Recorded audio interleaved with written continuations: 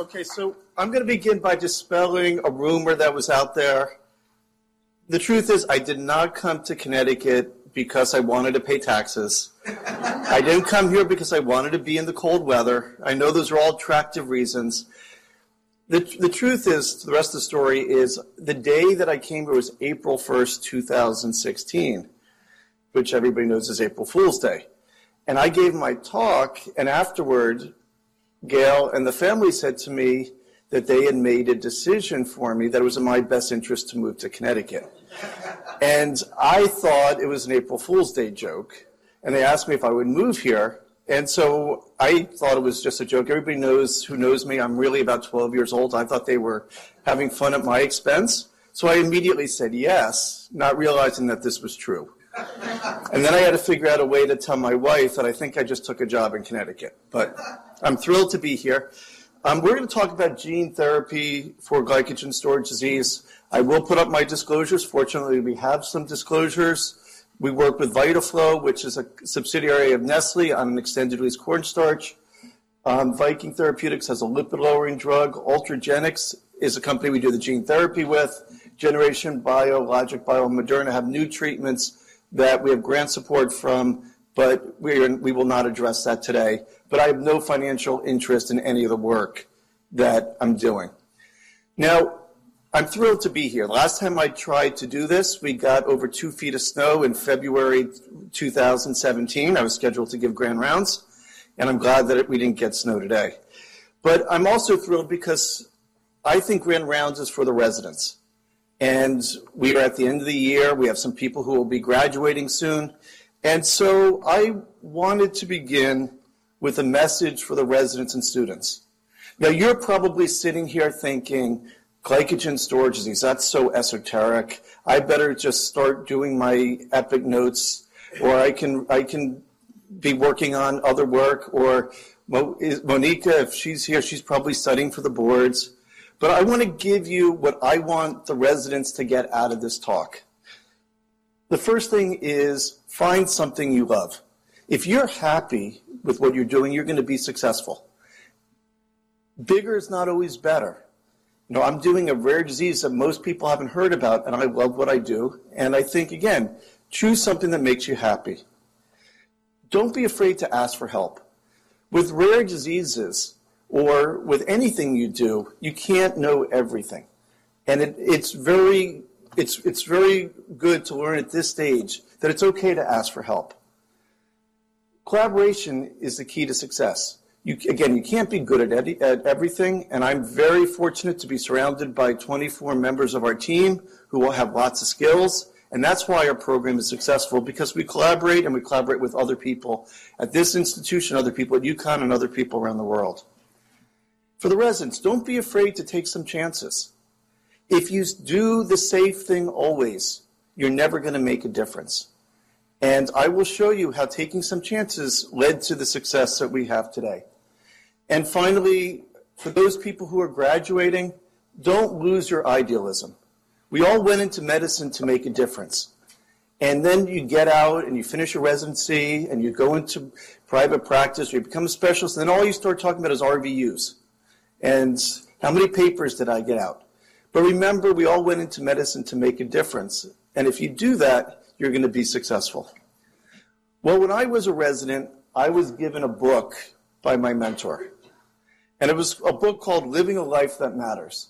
And the book talked about the struggle of what's success. Is it money? Is it number of papers? Is it happiness?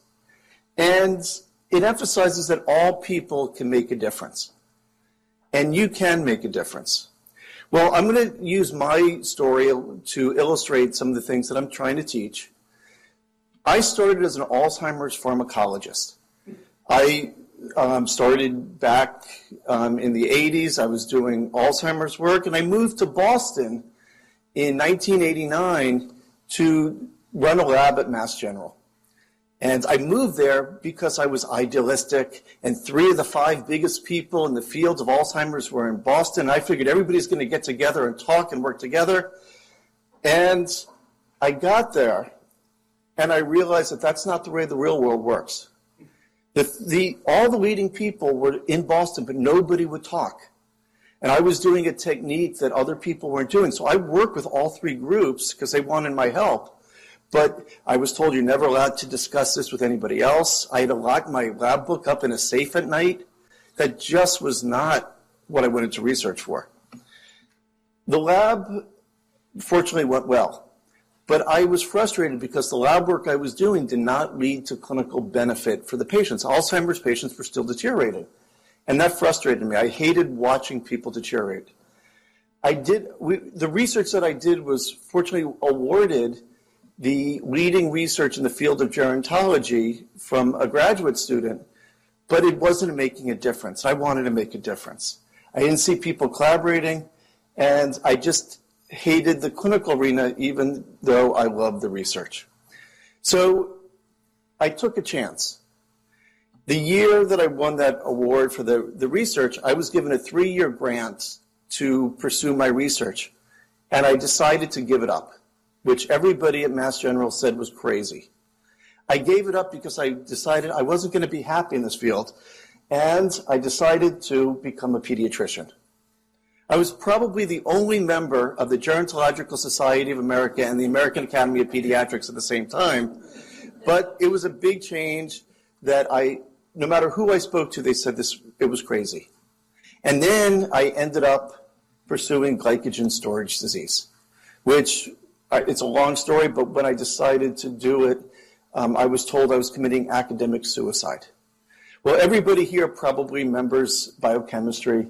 We're going to talk about glycogen storage disease type 1A, which is a defect in glucose 6-phosphatase. This is the most severe form of glycogen storage disease because all endogenous glucose production is impaired. And so anytime a person stops eating, the blood sugar can't go up, the blood sugar will fall rapidly, and children can have seizures or even die. In addition, shunting of glycogen into alternative pathways leads to buildup of uric acid, lactate, and lipids. Well, prior to 1971, glycogen storage disease was almost universally fatal.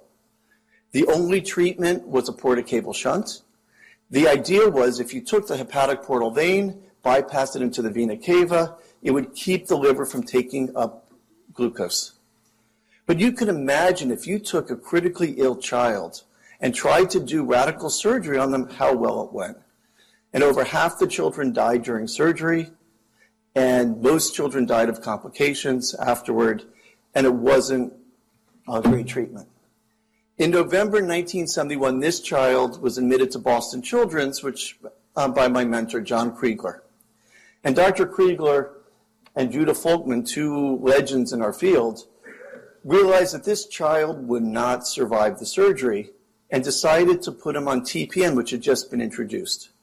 They put him on TPN to build up his strength prior to the surgery, but what they noticed is that on the TPN, his triglycerides went from 25,000 down to normal, his lactate went from 25 millimoles per liter down to normal, and all his lab abnormalities improved. That led to the first medical treatment for glycogen storage disease, which was continuous feeds. And in the 70s, children would wear backpacks around or have pumps in their room, and they would be fed 24 hours a day by a pump, or they would do intermittent feeds during the day and a pump at night. These beautiful children, by the way, are Iris's children. And I love showing cute children, so Iris, thank you. But this treatment, while it allowed people to survive, had problems. Any time that pump would get interrupted, the blood sugars would rapidly fall. Children would frequently have seizures. And if that happened overnight, a child, unfortunately, could be found dead in the morning. So we needed better treatments. In the 1970s, Dr. Kriegler and Y.T. Chen at Duke and other legends in the field did work trying to find an alternative to continuous feeds, and they came up with a very fancy treatment, which I think everybody realizes, which is Argo cornstarch. Why Argo cornstarch? Well, in the 70s, any carbohydrate source that you can imagine was tested, and there are starches and carbohydrates that break down faster, but if it breaks down too fast, it's going to spike the sugar and increase glycogen storage. There were others that were slower, But if it's too slow, you're going to get hypoglycemic. Cornstarch had the unique property of being digested by the body at the same rate that the body uses energy. And that's where cornstarch came from. I challenge you to think of any other treatment where we went from a disease that was almost universally fatal to one that people can do well for about 10 cents a day back then. Well, cornstarch came along, and because it was so cheap, interest in glycogen storage disease waned. No drug company was going to try to outdo cornstarch. And people were surviving, and people stopped coming into the field. And there was no progress from 1982 until 1998. In 1998, I got invited to speak at the National Conference for GSD, at the Association for Glycogen Storage Disease Conference. And I asked them, why are you inviting me? I only have 2 patients. And they said, well, we hear you give good care to your patients. Also, with 2 patients, that makes you an expert. And finally, we don't have any other doctors, so do you mind coming to speak to us? So I went to the conference, not because I had any interest in GSD. I went to the conference because it was a free trip, and Juan will tell you I like trips. But it was a trip to Seattle, and I had never been there. And I was shocked by what I saw. The children in the United States were not doing well. The conference began with a moment of silence, and they read the names of all the children in the United States who had died that year. The whole conference was devoted to liver transplantation. And everybody was excited because they were getting 10-year survival rate on average. And that, to me, was depressing. I sat at that conference thinking about what would it be like to be a parent here. And I met a mother who I sat down with. She was sitting by herself. And I sat down with her because I wasn't part of the field, and I started talking to her, and she told me about her 1-year-old boys who were on the liver transplant list. She had twin boys. And it struck me. She was telling me about how she hoped her kids lived long enough to get a liver transplant. If your only hope is a liver transplant in a 1-year-old child, that's not good. And the other thing that hit me was she told me about the stress that she was living under, because when she got a call about having a liver, how do you choose one of your children when you have twins to get the liver transplant? And over lunch, talking to her, I decided that the world didn't need another diabetes doctor, that this is where I could make a difference. And this was, again, taking that risk that I was talking to the residents about. And again, everybody at Boston Children's said, this is crazy, there's no need for a GSD doctor, why would you give up when things are going so well? And sometimes you just have to follow your heart.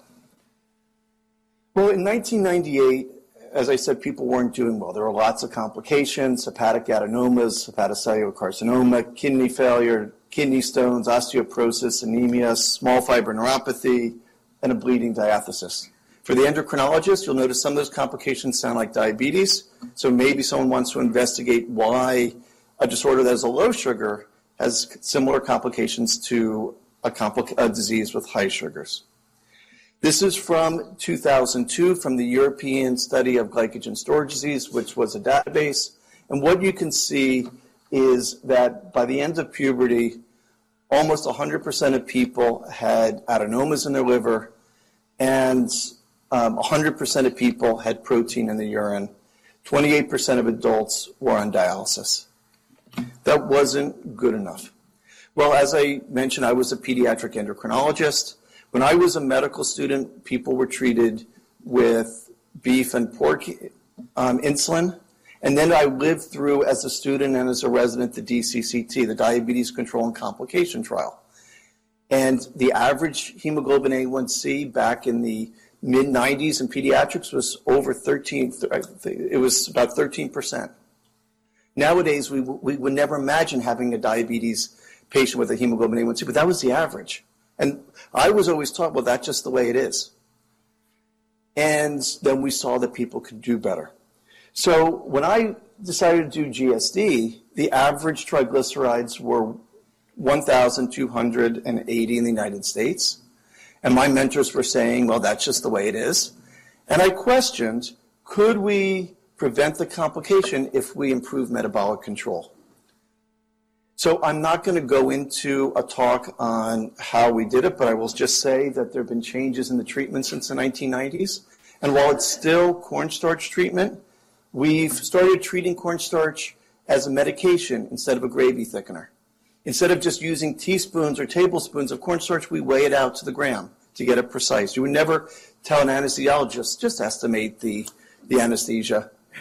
And so we started treating it with respect, and we started treating it with small doses more frequently instead of every 6 hours, which was just chosen really at the beginning. We started to get strict with the diet. If you study your biochemistry, you realize that fruit sugar has to go into the liver, and dairy sugar. And it made no sense that people were being treated with fruit and dairy, so we got strict with the diet. And I remember one day, I was at the conference in 2005, and I was looking at the food they were serving the patients, which was all carbohydrate, pastas and breads and rice. And you would never know it now, but I used to run marathons. And I remember thinking, this is the exact same meal that we're serving the GSD patients as they served before the marathon, where we're supposed to be loading up our glycogen. Why are we treating people with so much carbohydrate? And so we started to restrict the carbohydrates and teach people carbohydrate counting, just like you would do in diabetes. And with these changes, the complications have pretty much disappeared. So this is an article by Monica Damska, who will be as a resident here next year as Monica Williams.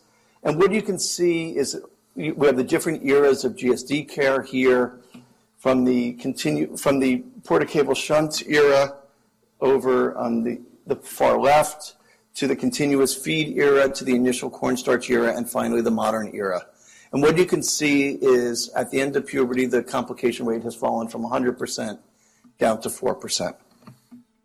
And the children are doing great. You see up on the upper left, the twin boys, the ones who were 1 year of age, back in 1998. This was when they were in high school playing football. They graduated from college 2 weeks ago. On the right, you see Iris's son, who was when he was playing lacrosse at college. And you can see healthy people. That lady on the bottom ran a triathlon. And you can see a picture of her. She was going from the swimming to the biking, and she has her cornstarch in the back there. So these are not the short, fat people that they taught you about in medical school. These are normal people. 6 of my patients have become doctors, with 6 of my patients with 1A. 2 of them are here at Connecticut Children's. The Monica Damska, and then Julieta Bonvin will be arriving from Argentina this week, and she will be joining our team. But I'm just thrilled to see people with this disease coming in and joining us and helping to treat other, future generations. The first child born to a mother with glycogen storage disease type 1A occurred in 2002, and we're now up to 55 babies born to mothers in our program. One of the mothers has had 7 children. And I just want to know, why would anybody want to have 7 children? But I love children, but but that shows you how well people are doing. If people can go if they can have 7 children, work full time, be married, it shows you that this is not the disease that it was 20 years ago. So I'm going to talk about gene therapy for the rest of the time. And why are we talking about gene therapy? We're talking about gene therapy because this is a disease that you have to be perfect. You can have well-controlled glycogen storage disease, and if you miss an overnight dose, or if you're on a pump and the pump stops, the blood sugar will still go down to 0. And there are very few things in life where you have to be perfect. This is one of them. People still can't eat fruit and dairy, and it's hard to get people to be compliant with that as they get older. And so we are dedicated to getting better treatments. The other reason is this treatment is still cornstarch.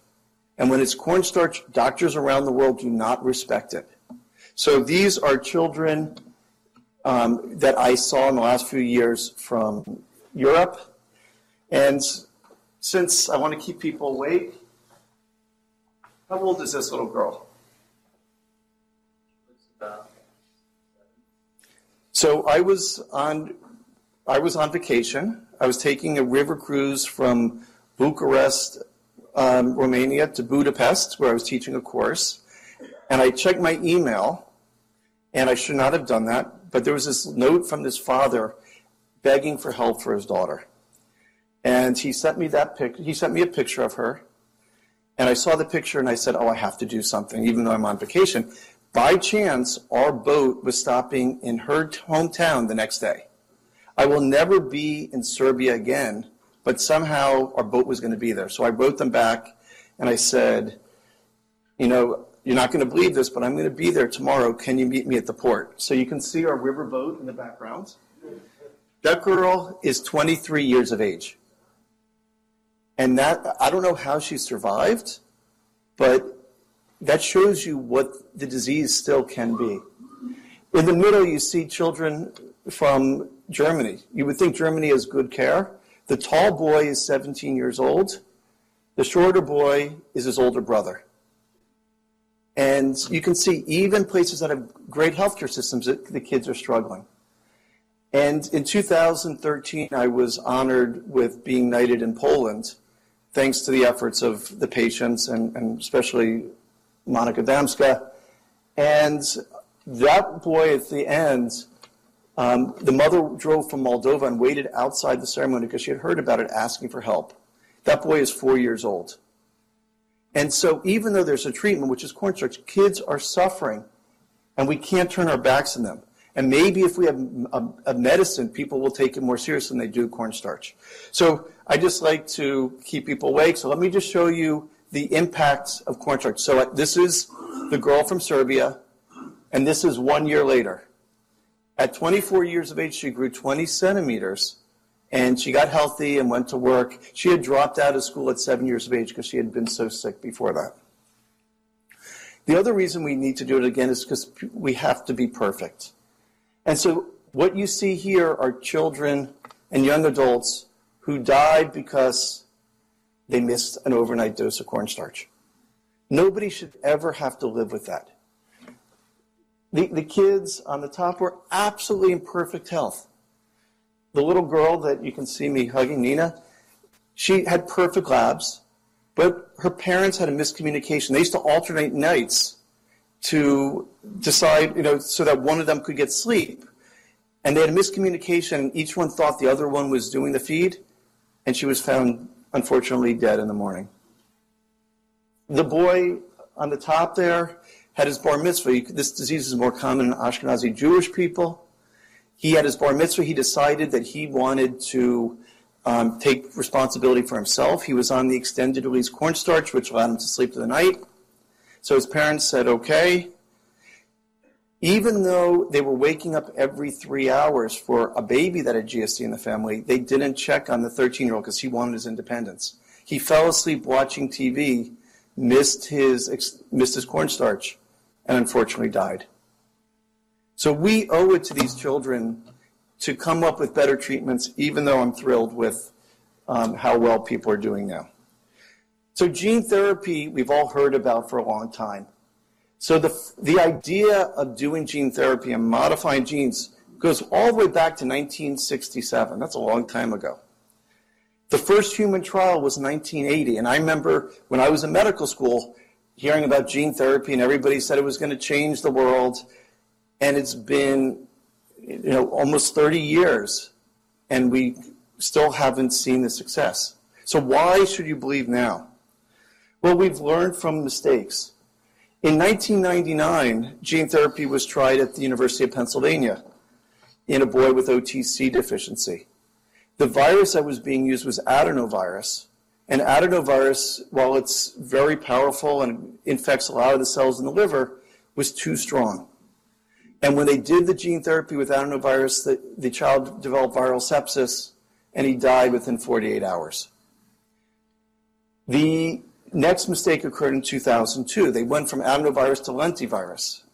And lentivirus had a problem in that it inserted into the DNA at a place where it caused damage, and the children ended up with leukemia. So gene therapy, as many people remember, got stopped in the United States. And for several years, all trials were stopped while the government decided how to deal with this. Well, there were a lot of changes that were done. There's much more oversight. Early on, gene therapy was falling through the cracks. it was not a drug, so the FDA wasn't actually supervising it, and that's how some of these problems occurred. And the FDA took oversight. They also created a gene therapy committee at the NIH to make sure that what we're doing is safe and scientifically sound. Instead of going for the strongest viruses, we went to the weaker viruses that won't make people sick. And more prolonged studies are needed in animals. So that with the lentivirus, when they tried that, they went from the dog studies to humans within 6 months.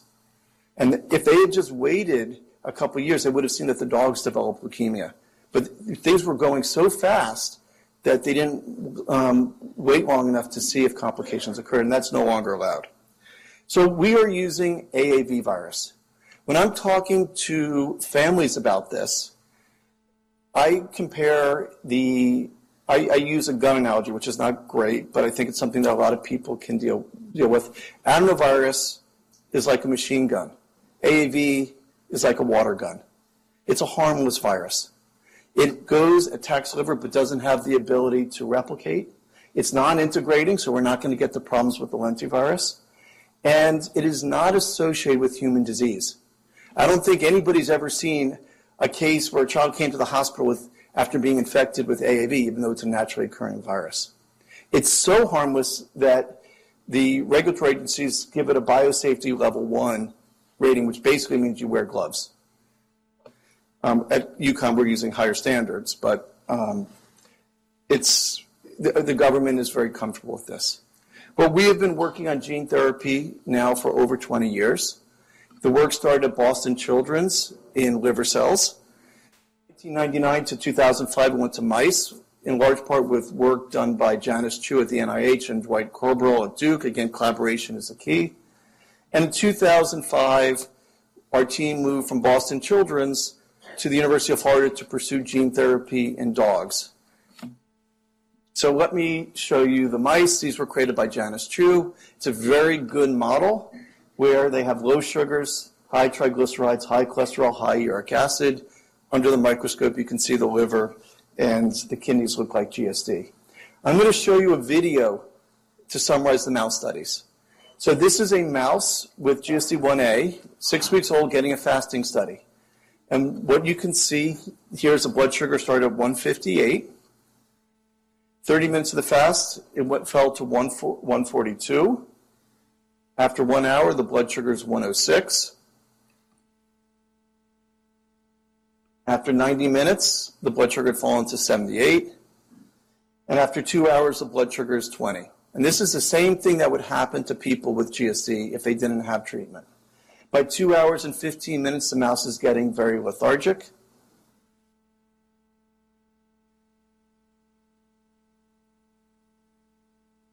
And by 2 hours and 20 minutes, the mouse went into a hypoglycemic coma. Now, instead of giving glucose, Young-Mak Lee in my lab gave gene therapy because the FDA wanted to know how fast does gene therapy work. And 20 minutes later, the mouse woke up. You can see the blood sugar was still 26. We didn't give any glucose. But what's happened is the gene therapy is going to the liver, sugar's beginning to come out, and it went to the brain first, and that's why the mouse woke up. And over the next hour, the blood sugar started to increase, the mouse started to get better, and the mouse was more active. Well, what we did is we then stopped the studies, we let the mouse eat, had a couple meals, and then we repeated the study the next day. What you can see, 2 hours into the fast, the blood sugar went to 149, was 149 instead of 20. The mouse is active and alert, looking fine. 4 hours, the blood sugar is 162. 6 hours into the fast, it's 131. 24 hours into the fast, the blood sugar is 137. Again, the same mouse was almost dead the day before at 2 hours.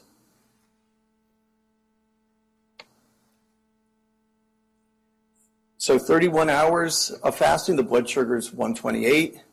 And ultimately, we stopped at 48 hours because even though the blood sugar was still normal, it's 143, because I think we had made our point that the gene therapy was doing its job. We stopped also because the mouse had lost 30% of its weight, but was still active, alert. That mouse, along with hundreds of other mice, lived the rest of their lives without ever needing treatment again.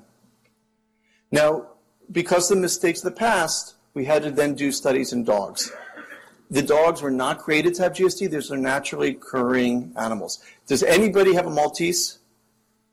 Maltese naturally have GSD. And people don't realize it because sometimes puppies die at birth, and you would never know that that dog could have had GSD. Dogs with GSD have undetectable blood sugars at birth, and they die within 1 hour. So it's a very severe disease in the dogs. Prior to the gene therapy, no dog, even with medical treatment, had survived more than 4 weeks. Well, we ended up treating 8 dogs. We treated 5 dogs at birth, and it worked. We went back to the FDA and said, okay, we've now treated mice, we've treated dogs at birth, and they said, that's great, but you're not treating people at birth. We want you to treat older dogs. And that was a challenge. As I said, no dog had lived more than 28 days. So in order to accomplish this, what we had to do was get students to be with the dogs 24 hours a day. And we had 2 or 3 students in with the dogs. They were not in cages. They had their dog suite at the University of Florida. And the students were in there, and they would feed them every 30 minutes to keep their blood sugars up. And they did this for 7 years. Every holiday, every time they exams, they were still in there 24 hours a day. So through that, we were able to get a couple dogs to be older. We treated 1 dog at 2 years of age, Ginger, and then you can see Gemini and Colin at 6 months of age. Well, if you look under the microscope, you'll see the impact of gene therapy in the dogs. On your left, you see the liver before the gene therapy. There's lots of clear material, which is the glycogen. In the third column, you see after the gene therapy, you can see the glycogen's disappeared. And the fourth column is a normal liver.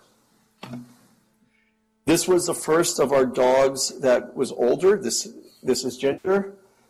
This is at 2 months of age. And the dog had gained 1 ounce total between 1 month of age and 2 months of age. She was very sick. She was having low sugars. And ethically, I just could not continue to do the feeds when the dog is not doing well. So we did gene therapy at 2 months of age, and what you can see is the dog became a healthy dog. And it worked in all the dogs, and when you treat the older dogs, it worked even better than it did in the young dogs. Here you see the biochemical data from the dogs after 7 years, and you can see that the liver function test, the hepatic transaminases, the glucose, cholesterol, and triglycerides normalized and stayed normal for 7 years. And it would have still been going, except we decided to make the journey up here to experience the cold weather. And I love showing the dogs, just like I love showing cute people. These are the dogs that had gene therapy. You would never know that they were born with a fatal disease. Well, based upon the success in the mice and the dogs, a drug company decided to partner with us to bring gene therapy to humans. So in December 2014, Dimension Therapeutics had basically a contest where they invited people from 13 different diseases to come make an appeal why his or her disease should be chosen. And fortunately, they chose GSD. In February 2015, they came to Florida to review the animal data. They thought it was strong enough to get through the regulatory agencies. And then they announced it April 23rd, 2015. They then built a factory outside of Boston. This is in Woburn. And this factory right now is being used for nothing but manufacturing the vector for the gene therapy study. The celebration for this was 1 year to the day after the announcement, April 23rd, 2016.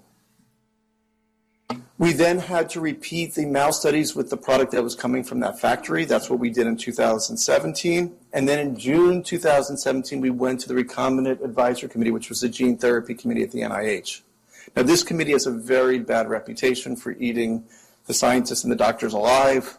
I was told to cancel all my patients for a month to work with a consultant to prepare for this committee. I didn't do that because patients come first. And 3 weeks after we submitted our application to the RAC, they came back saying that they had no scientific, safety, or ethical concerns. They weren't going to require a public hearing and that we could go on to the FDA. Well, that triggered a lot of excitement. Now, all these meetings are public information. And what happened next really was shocking. 5 companies decided that this was going to be the next gene therapy trial, and a bidding war started for GSD. I never thought we would have companies fighting for GSD.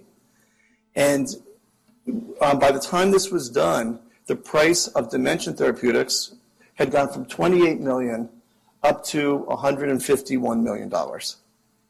And it was bought out by Ultragenyx, which is a company specializing in rare diseases.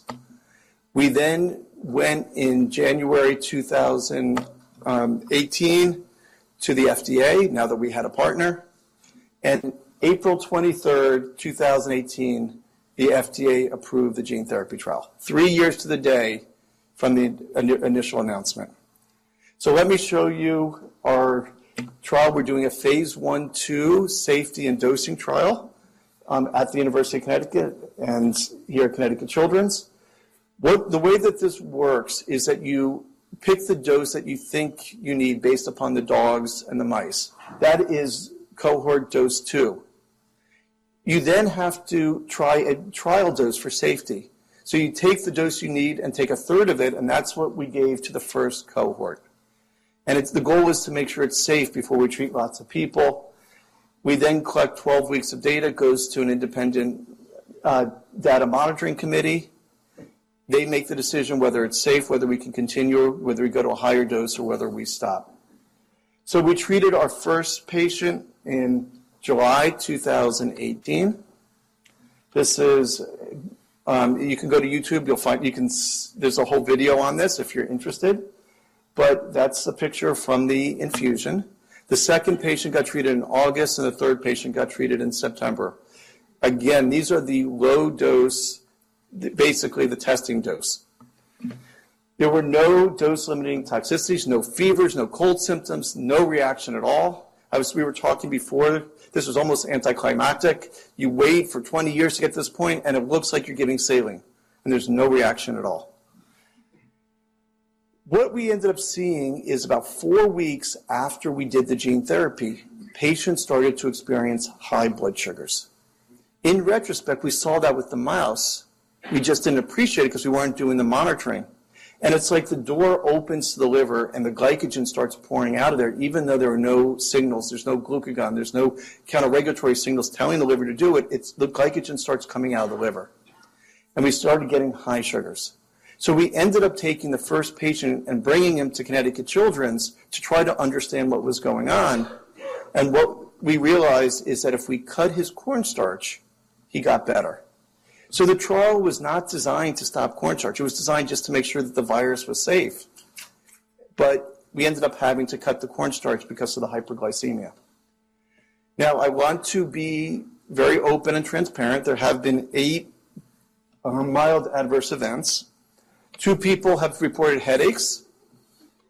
The 2 males of the first cohort reported increased libido, if that's a side effect. We had some transient liver function test elevation. 1 patient complained because he had to start shaving every day. He had never had to shave before, and now his testosterone has gone up and he's having to shave, and he thought that was annoying. And then 1 patient reported anxiety after we cut his cornstarch, and it was very difficult for him to do. But that's it. Those are the only side effects we got. I have the fasting studies to show you what happens when we bring them into the hospital.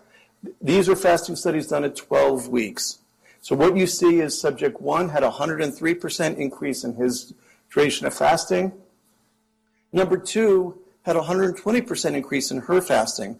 But I want you to notice that she was not low when we stopped the fasting study. She stopped because it was the first time in her life she'd ever gone through the night without treatment. And when she woke up and realized that her blood sugar, that she hadn't been woken up, she was nervous that something was wrong, and she asked to stop. And of course, patients have the right to stop. So it was a 120% increase with a caveat that she probably could have gone a lot longer. Number 3 may look like it failed, but it didn't. Actually, number 3 had the most dramatic response out of anybody. Number 3 was 52 at the time, and he called the gene therapy the fountain of youth. he said that we had turned him into a teenager. He's one of the people who reported the increased libido. And he started acting like a teenager. And what he ended up doing was stopping his cornstarch against our recommendations. So he went 3.5 weeks with no cornstarch. And when that happened, he started getting problems with insulin. So what we now realize is the body's adapted to GSD physiology. If you constantly are feeding people the pancreas, our hypothesis, the pancreas hypertrophies, and you can't just stop the cornstarch because the pancreas is hypertrophied and it's very carb sensitive, and we have to gradually come off the cornstarch, otherwise we get into issues with endogenous insulin. And that's what happened there, because he had been off it, and when he saw carbohydrate, he spiked his insulin and came down. So it looks like he failed, but he actually had a dramatic response. What you see here are the 24-week fasting, and what you can see is that started to come down, but then was able to raise his blood sugar back over 100 without us intervening. And that physiologically should not be possible with GSD. Number 2 started to come down, but then stabilized. And she went 13.5 hours with normal blood sugars. Again, she stopped not because of hypoglycemia. She stopped this time because she was hungry. And number 3 was still being an adolescent and still had an insulin response. So let me show you data from where we are right now. Subject 1 has weaned down to 5 grams of cornstarch. He started on 405. I can tell you that 5 grams is during the day and it's not doing anything. But at this point, he's too nervous to go from 5 grams down to nothing. But if he misses it, he has no problems. Number 2 is not being followed here, and the team's a little bit more nervous about weaning. So she's down only 47%, but she's going to be brought into the hospital to wean more. And number 3 is down 81%. He's about 6 weeks behind subject 1, and he's continuing to wean his therapy. I can tell you that all those patients have missed their cornstarch, and when they miss their cornstarch, they don't have hypoglycemia anymore. We've had significant weight loss occur. So number 1 has lost 25 pounds, and number 3 has lost 35 pounds because they don't have to eat anymore, and they're also, the livers have shrunk up. Number 1's liver went from 7.6 centimeters down to 0.6 centimeters at this point. Yesterday, I saw the 6th patient, and his liver in 6 weeks has already shrunk by more than 5.8 centimeters. What's also exciting is they've gotten sick, the patients have had gastroenteritis, and they don't have hypoglycemia. They're doing well. So there are some challenges with gene therapy. 20 to 30% of people will have antibodies against the virus, and that's why we're working with those other companies to come up with alternatives. Once you do the treatment, they will have antibodies. And we know that this treatment won't last forever, so we have to deal with how are we going to do boosters in the future. And liver inflammation can occur, and if you get liver inflammation, you can lose the virus, so that's something also that we have to deal with. But we're very excited by the results. I'd like to end with coming back to the residents with a story. So how many people here have heard about the Chocolate Bar book? Not many. Oh, a few people. So a lot of the work that we did before was done by fundraising and philanthropy. And we were doing an event in LA. And the 6-year-old boy on your right wanted to come to the Black Tie Affair. And his parents said, we're not spending $500 for you to come to the event. And it's not appropriate for a child. And he said, I want to do something to help my best friend who had GSD. So he told me over dinner that he was going to do a fundraiser, and he was going to raise $1 million. And I said, good luck, Dylan, with your lemonade stand or your bake sale. I hope you do it. And what he did is he wrote a book called The Chocolate Bar.